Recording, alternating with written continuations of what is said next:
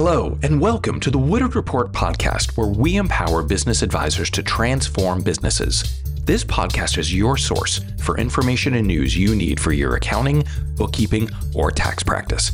And it is proudly sponsored by Expensify, the expense management app that does it all for every business. For more information about Expensify, please visit woodard.com/podcast. And now your hosts, Joe Woodard and Heather Satterley.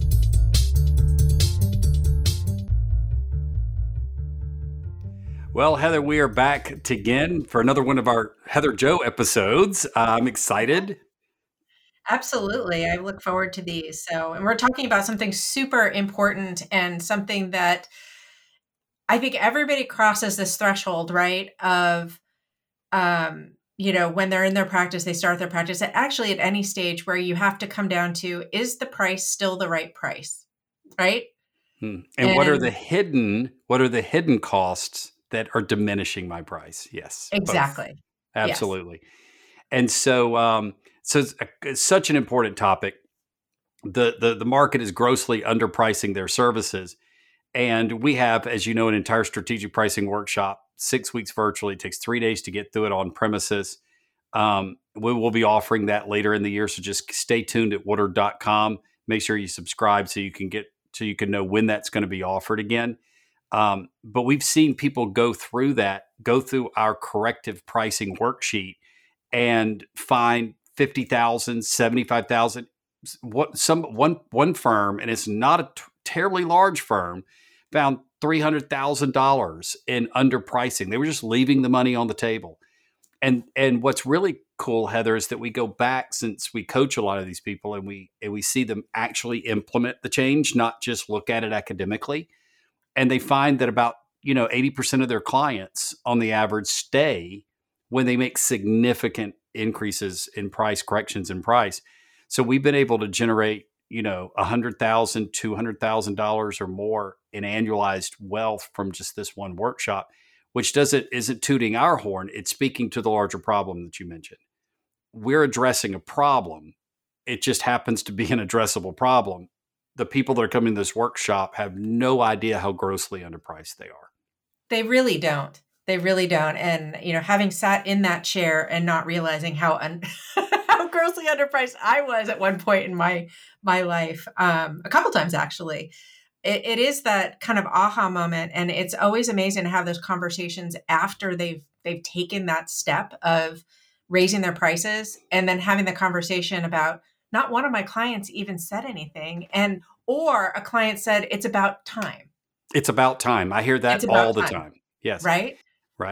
And we experience that on our side as well, because there's so much competition in the event space that we were scared. We were practicing what we were teaching in every other area with our consulting and with our coaching programs.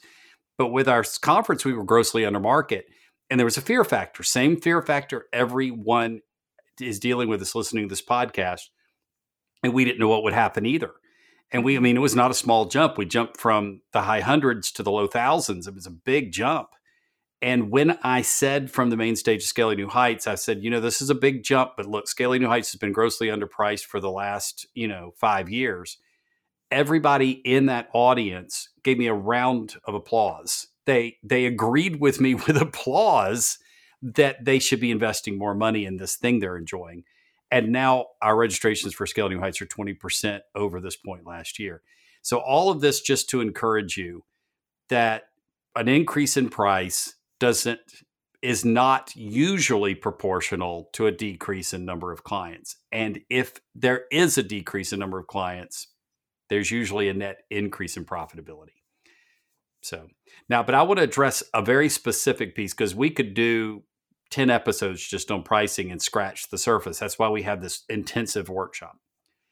But you and I talked about this, Heather, and you were like, I think this sneaky leak in the boat thing is what our listeners really need to hear about. Because let's say you've corrected your price, or let's say that you need to, and you feel like maybe even, hey, I'm at top of market here. I feel really good about where my pricing is.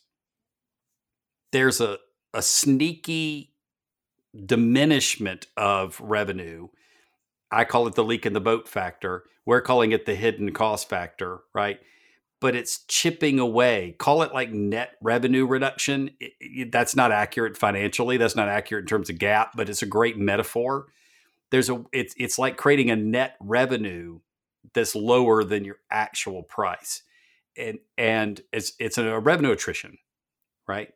And so I'm going to address that today, and we're going to try to plug up some of those leaks, get some of those hidden costs mitigated. Now, even if you feel like you're underpriced, this is relevant to you because it's going to still help you with your bottom line. And if you're priced right, this is going to help you because it's going to help you with your bottom line. All right. So the first hidden cost is the client missing the deadline. Now, we speak to this all the time as a practice frustration, but we don't think about it in its proper context. It's actually the client reducing our profit, which of course reduces our net income. They are costing us money. They're not just frustrating our process. And I know that should seem obvious, but when I talk to a lot of practitioners, they can't get past the emotional frustration, the procedural frustration to recognize it's an actual financial transaction that's taking place. And it's a negative financial transaction to my revenue. So in order to, if you will manage the deadlines in a way that's connected to price, you will neutralize the net price impact or the pricing attribution impact of the deadline issue. So for example, if somebody says, hey, I want to get my corporate return out by March the 15th. Now that's very relevant at the time we're recording this on January the 30th, right? Because, we're 45 days out. So if somebody wants to get this tax return filed on time by March the 15th, they should already have given you financials. If they haven't given you a clean set of books as of the time we're recording this, January the 30th, they're done. I mean, we're in extension territory. And I know a lot of tax preparers, what I just said is almost blasphemous. Are you kidding? If I were to get clean financials on February 15th, that would be a godsend. And you're telling me I need to force them to extend on January 30th? I am telling them, because if you've got a client that isn't maintaining their financials real time, refusing to pay you to do it, and not closing out their year by January the 15th with good, accurate, clean financials, because January 15th, outside of a few year-end entries, which you're probably going to help them with, is just another month-end close. And they've already closed, they already closed November, December the 15th. So all they have to do is close December, January the 15th. This isn't rocket science. Every business that's organized closes within 15 days of the last day of the previous month. If that's not the kind of business they are, or they're not paying you to make them that kind of business, they don't deserve to file on time. Heather, I know that's radical, but I agree. I agree. And, for those that are thinking, well, what about my competition? Because the guy down the street, they're not going to hold them to that standard. And, they're going to do it. I'm going to lose the business. But the reality is that we have to change that whole narrative. And it becomes this bigger issue that we have with our industry, that we've let our clients define our work, which customers absolutely have a say, but we're the experts. And the unrealistic demands of our work. So, and let me tell you, you're right that we have to change our thinking, but there are two things about them going to my competitors. First, right now there's a shortage of qualified tax preparers, especially ones that people trust. And you're not going to surprise the client. You're already too late to put this into effect this year, tax preparers. This is something you would put into effect. You would have put into effect and communicated to them in October, right? So we're not talking about surprising people. And so you're going to get to commit to this way out ahead, and then they're going to own the outcome, good or bad, because they will have pre-decided with you months ahead. So there's some context there. Number two, if they don't have clean books, they refuse to pay you for books, and they have unrealistic demands, and they go to your competitors, that just gives you more competitive advantage, because now they become the leak in your competitor's boat, right? And you've freed up capacity in your firm to take on a client that respects your deadlines, has realistic understanding of what you need to get your job done. And if they don't get it done in-house, they're willing to invest in you to get it done for them. They respect their financials. Then that's a candidate for upsell. So that's the other thing to look at too. When you're looking at revenue attribution, there's the cost of them presenting to you an unrealistic deadline, and that comes with a massive practice disruption cost, and a workload compression cost, and a team turnover cost, a burnout cost, and all of the above, right? Quality control costs, everything. So this compression creates cost, but the kind of client that creates the compression also creates an opportunity cost, because if there's a client that doesn't respect their financials enough to invest in making them accurate in real time, the likelihood that they would become a financial advisory client, slim to none.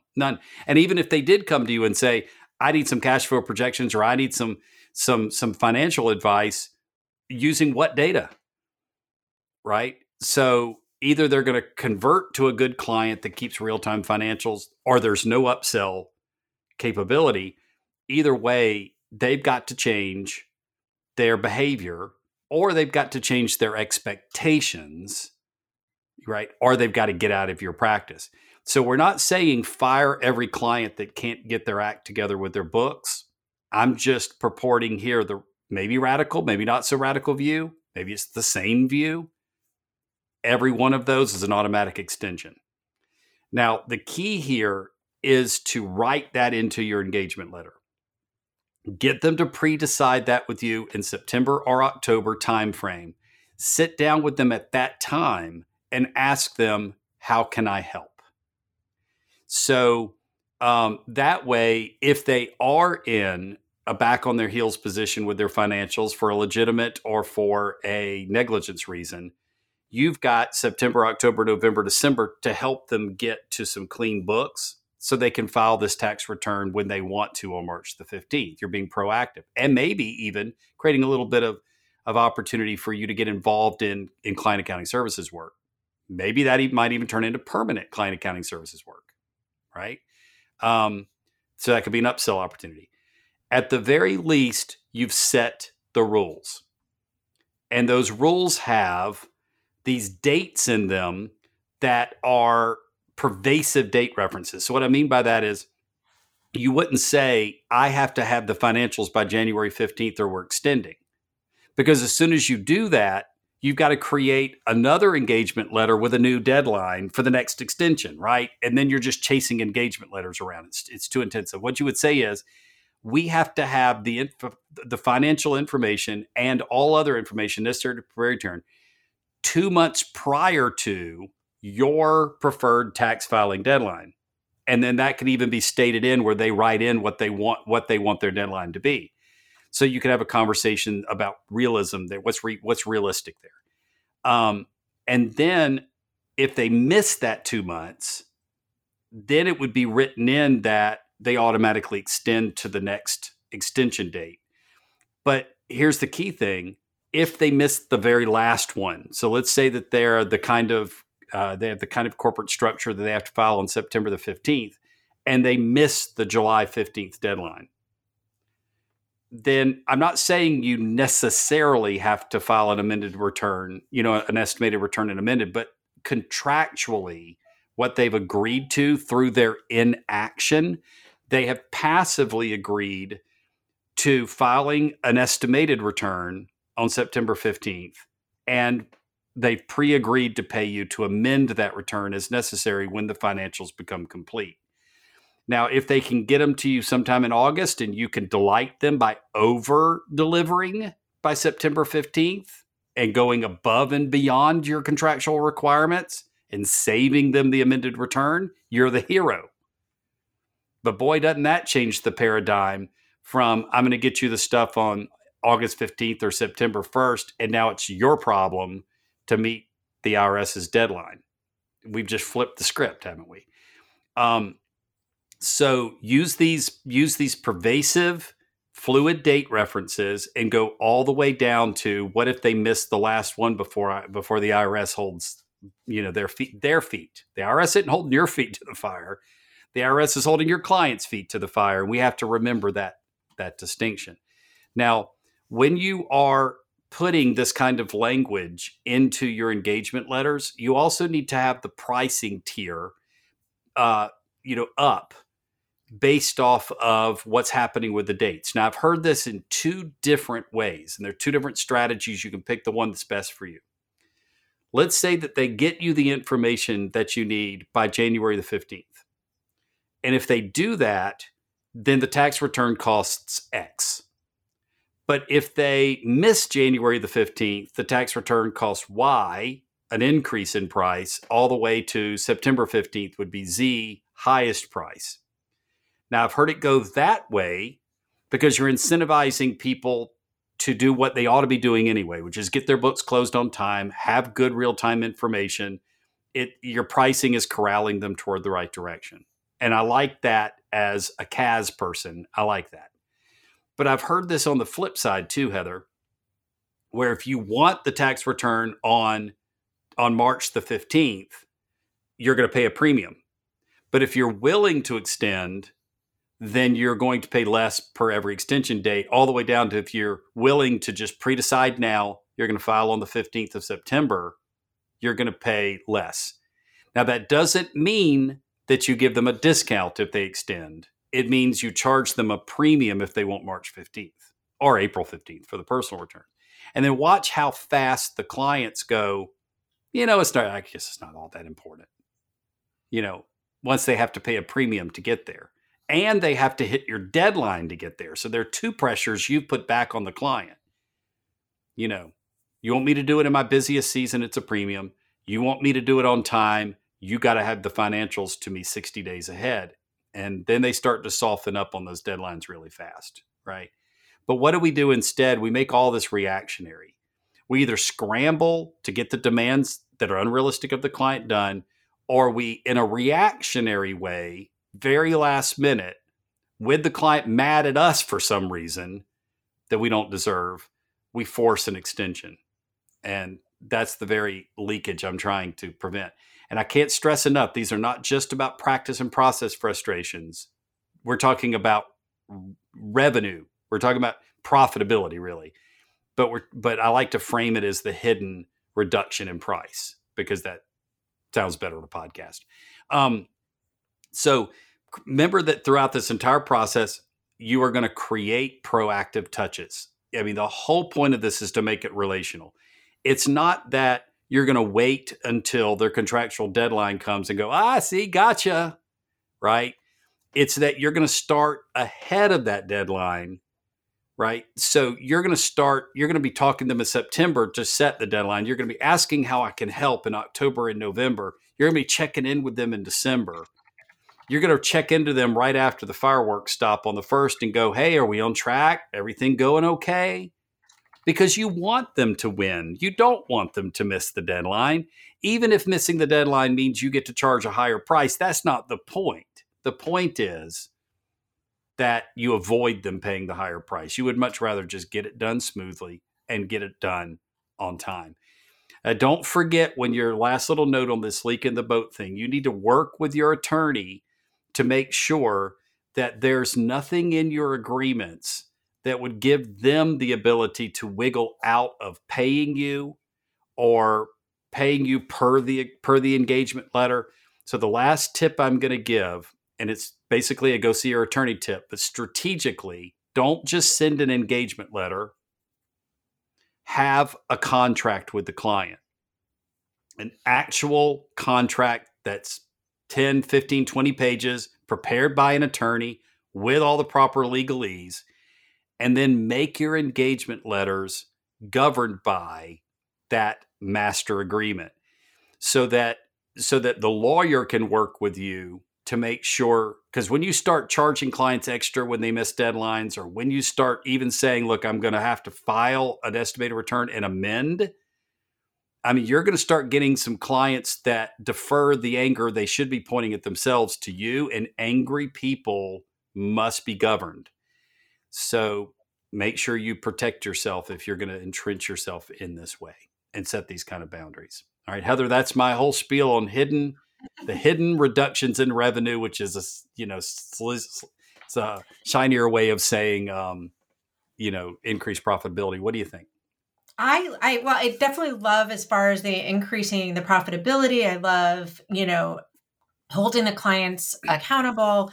I was going to ask the question about the whole discount. You answered that. So thank you for that. The other thing that I would just point out is this whole strategy actually gives the firm, it's a vehicle to being more intentional with your practice, right? How do we want to deliver our services to our clients? How does it align with our culture? How does it protect our team and how does it affect our capacity management? So you could pull these levers, not just for price. I mean, you're definitely protecting price, but you could also pull these levers to protect your capacity. So I was working with one of my coaching clients just this week, and we were talking about they are at capacity. They can't take any new clients. And there's a stress there of, are we going to be able to deliver? Are we going to be working ridiculous hours this tax season to deliver on all our returns to get them done timely? And that was a conversation that we talked about is this is a way, if you have your clients opt into extending now, to push that work to other throughout the year. So it's not just the pricing. I think this is a great strategy for helping to level out your capacity as well. So, looking at it holistically across the firm of like, are we able to deliver this? Are we in a situation where there's undue pressure on our team? Can we use this lever to help that as well with the intention that come the fall after our full tax season is over, that we're looking at how do we implement this so that we're not in the same position next year. Absolutely. And listen, the whole reason you and I kind of went back and forth on, do we make this a process podcast or do we make this a team culture and team sustainability podcast? And the reason we chose to make it a kind of a pricing podcast or a revenue podcast is because all those things are true. And then you and I talked about this. Nobody's going to change any of this based off of the pain they felt last month at the end of tax season. They're going to sleep it off and they're going to rinse and repeat. But you and I agreed, if they will connect this to the fact that it's costing them money, right? I mean, probably in the average firm, tens of thousands, in some firms, hundreds of thousands of dollars a year. And once we got that across in this podcast, I'm hoping everybody will go, Joe, you're right. It's obvious. Snake it would have bit me. This is a money matter. Absolutely. And the pickup put down is the biggest profit killer within a firm. Yes. The pickup when put they're down. Piecemeal giving you the stuff, you have your team picking up the return, getting it 60% there, realizing you don't have everything you need. You put it down. By the time you get the additional information, now you have to repeat the process. It doesn't matter. You have to go back in, get your mind wrapped all the way around it again. Absolutely. Then it bottlenecks the reviewer, right? The reviewer's working weekends. And I mean, I go back to the day whenever we used to have those big file cabinets and boxes on dollies, and we were rolling them through the elevators and into our cars so we could work on the weekends. Remember those days? Yep, I do. The kids listening and they have no idea. But the point is, I mean, that was all the same bottleneck problem. We've been dealing with it for decades. And so then all of a sudden you have people quit after tax season or get sick and all this other stuff. And then you're talking about even more financial impact. So everything comes down to the fact that, so listeners will just end on this.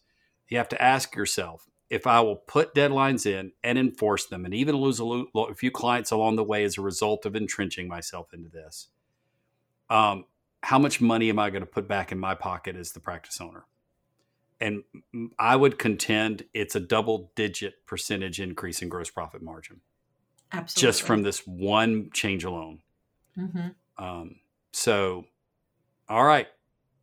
Let's talk about our next segment. The next segment is that we we're movie buffs, right? And we like to watch TV and movies, things like that. So, in the things that we have watched over the last little bit, what's a quotable quote that's jumped out at you? All right. So I love the movie Hugo. It's an incredible movie. I've watched it before, but I watched it again this past weekend. And this quote totally stood out to me because you know how we are so focused on vision, mission, and purpose within our Woodard culture and within our coaching programs, and everything we do is around that. And so this quote like stood out to me so much. I'm like, oh my gosh, I have to bring this to the podcast. So Hugo, who is, if you don't know the movie, it's about a child who is a tinkerer and he is an orphan. And so he finds this, I think it's called a mnemonitron, which is like a little robot that actually draws. And so he is talking to his friend, Isabel, about life. And he says, maybe it's like that with people. He has just said that, that when something breaks, a machine breaks, he's talking about machines. And he says, when a machine breaks, it makes him sad, right? Because it's lost its purpose. So he says, if a clock breaks, it can't tell the time. If a train breaks, it can't take people to where they're supposed to go. And so his quote was, maybe it's like that with people. If you lose your purpose, it's like you're broken. Oh my gosh, that is powerful. Isn't it powerful? Yes. Yeah. So, I believe that's true. I think that when you lose your purpose, you lose your direction, and it is like you're broken, and you have to reconnect with that purpose, and you have to fix yourself. So yes. I just loved that moment. It gave me chills, and I thought I'd share that. Yes. Well, it gets back kind of the Simon Sinek, to start with why, that whole, it kind of factors in all of those things, because it's why that actually drives everything in life, and life is struggle and why is meaning. So that's good stuff. On mine, I had a couple of them that I was trying to prioritize for this one, but I'm going to show my extra geek here and say that I was watching Star Trek, and I had the flu, so I was actually binge watching Star Trek Deep Space Nine, which is if there are levels of Star Trek geekdom, right? Like everybody knows Kirk, Spock, McCoy, and the ship Enterprise. I think that if you're human, you know that. That doesn't make you a geek. But if you watch Star Trek Deep Space Nine, you're probably hardcore. Like you've probably been to a Star Trek convention, which I will admit my younger days I did. So this is the deep, deep, deep Trekkie universe. And we won't worry about who all of the characters are because it's way, way too intense and probably irrelevant. But what one character said to the other is so important. One character is talking to the other, and it's a male and a female. The male says to the female character, I need peace of mind. And this is such a simple thing, but it's so profound. He says, I need peace of mind.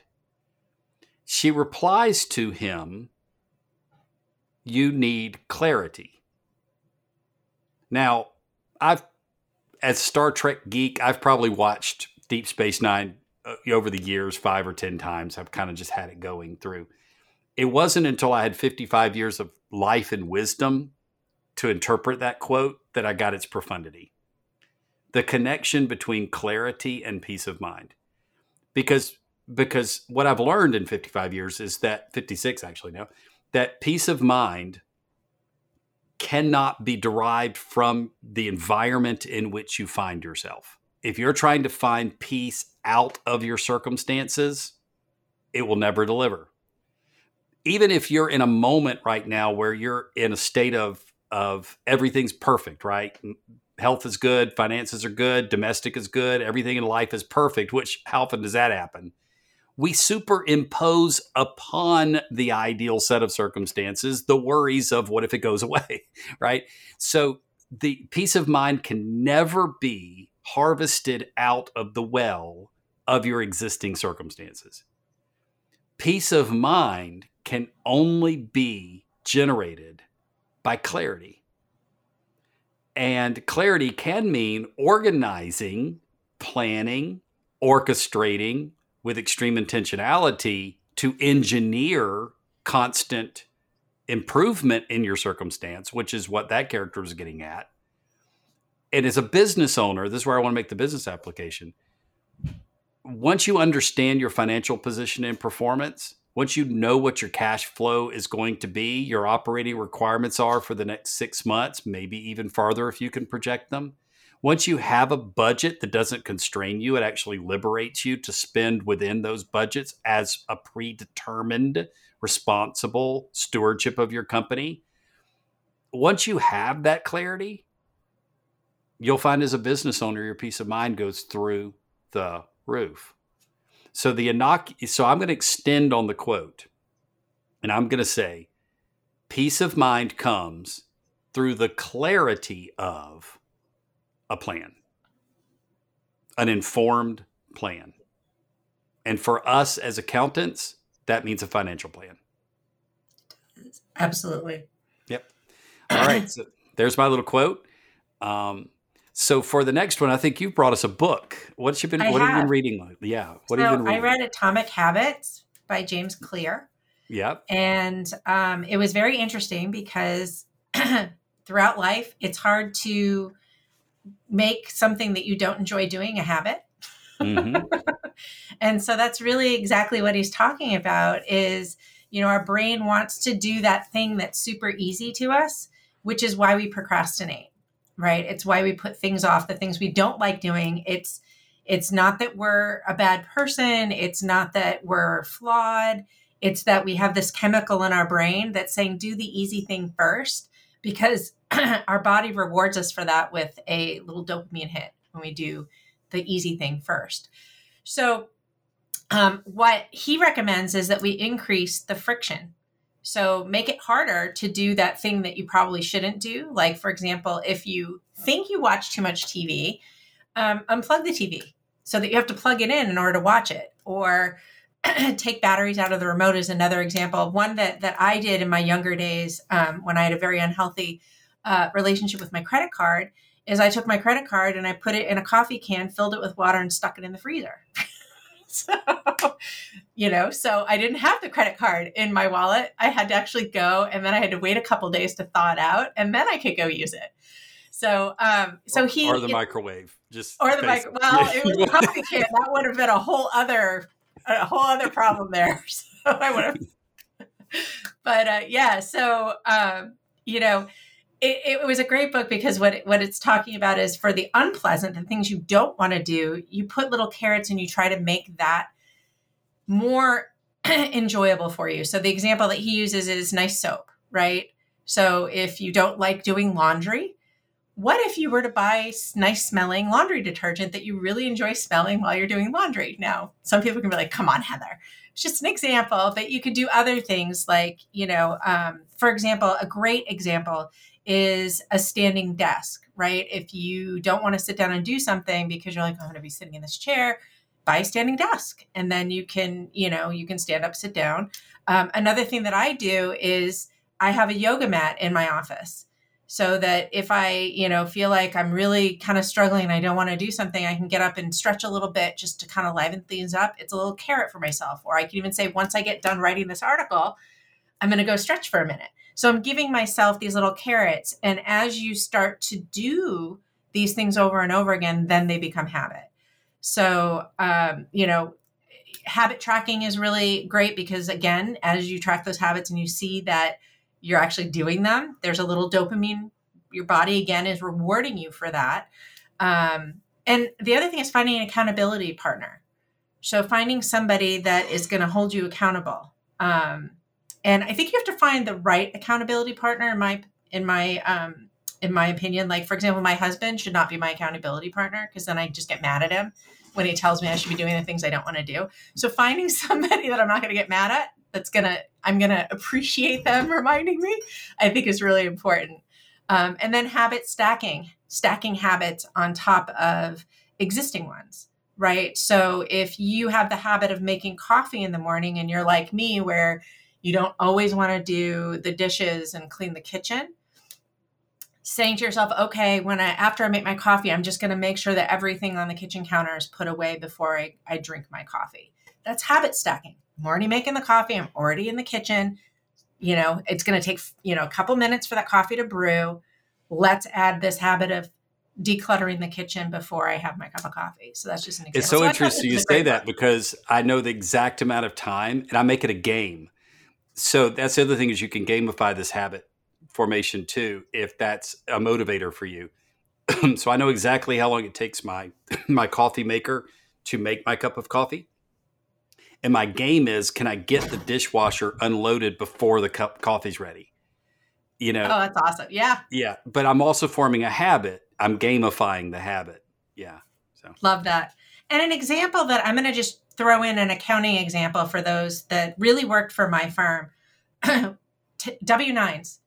We're just finishing up 1099 season, right? And 1099 season, whether it goes well or not well, really depends on whether or not you have all those W-9s, right? If you have the W-9s, not so bad. If you don't, it can be a bear.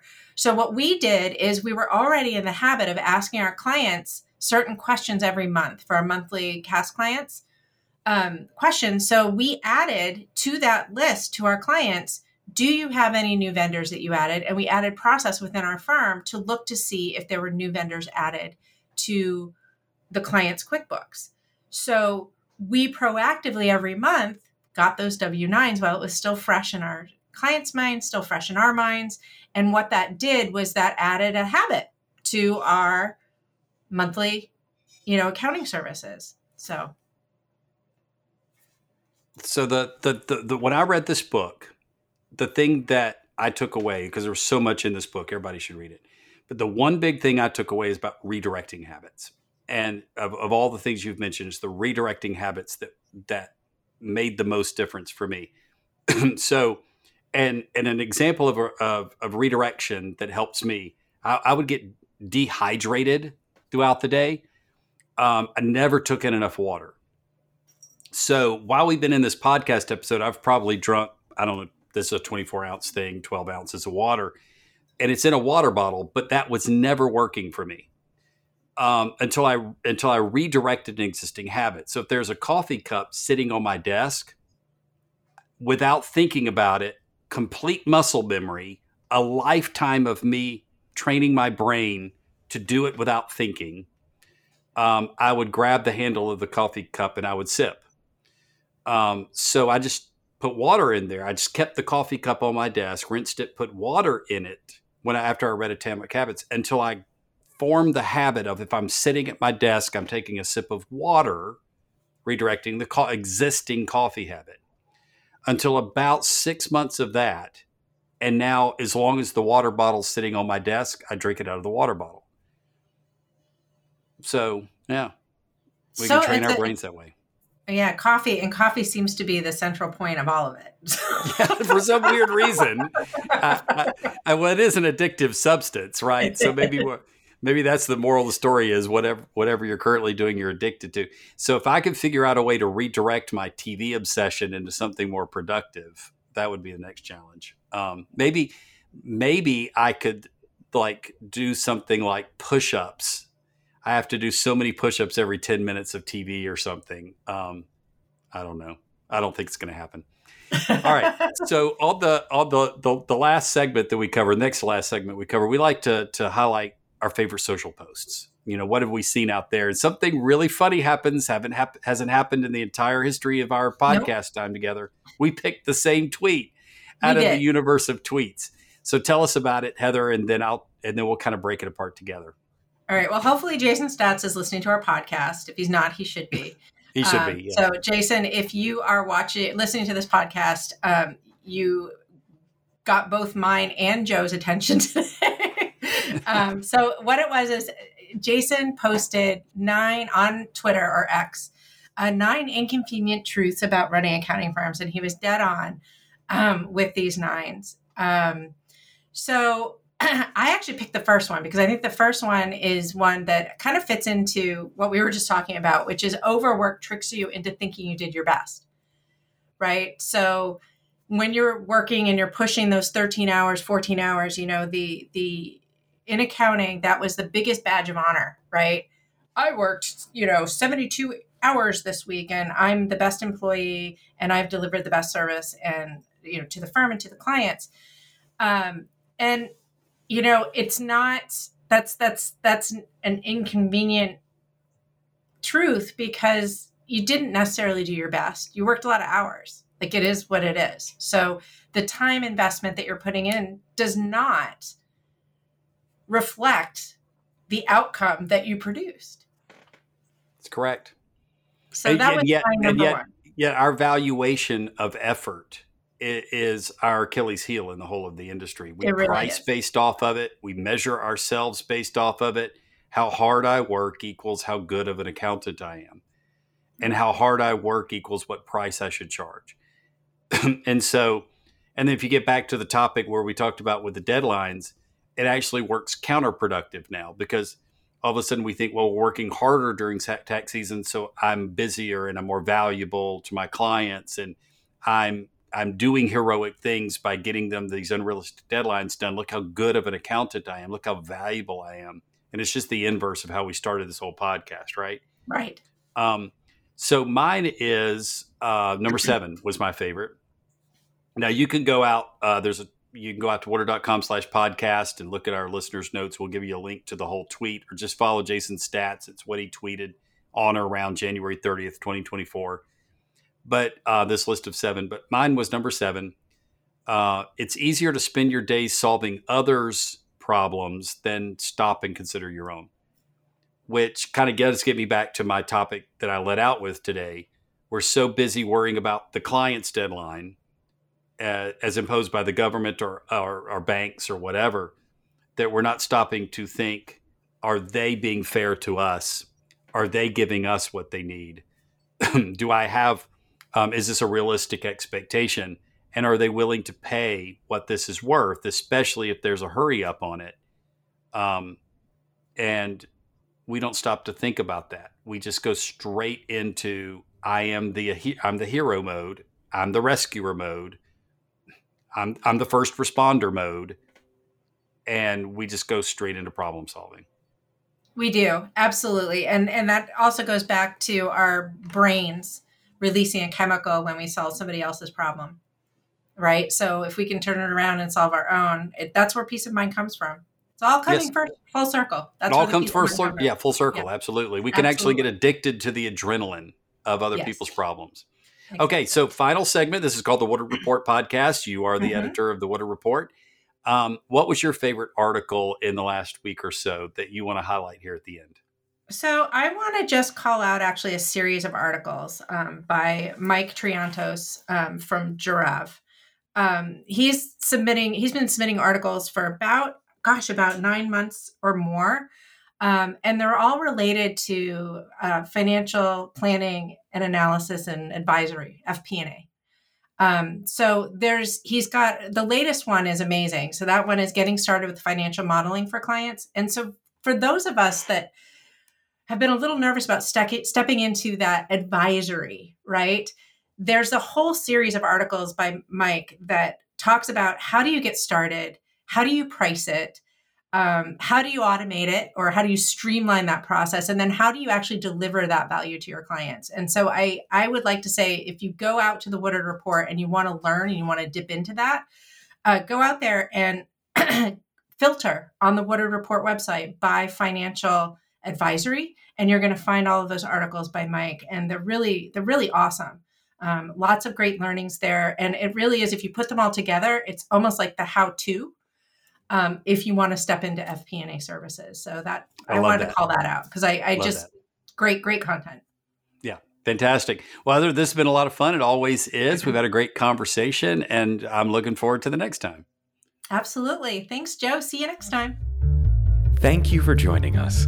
For more information, please visit woodard.com/podcast.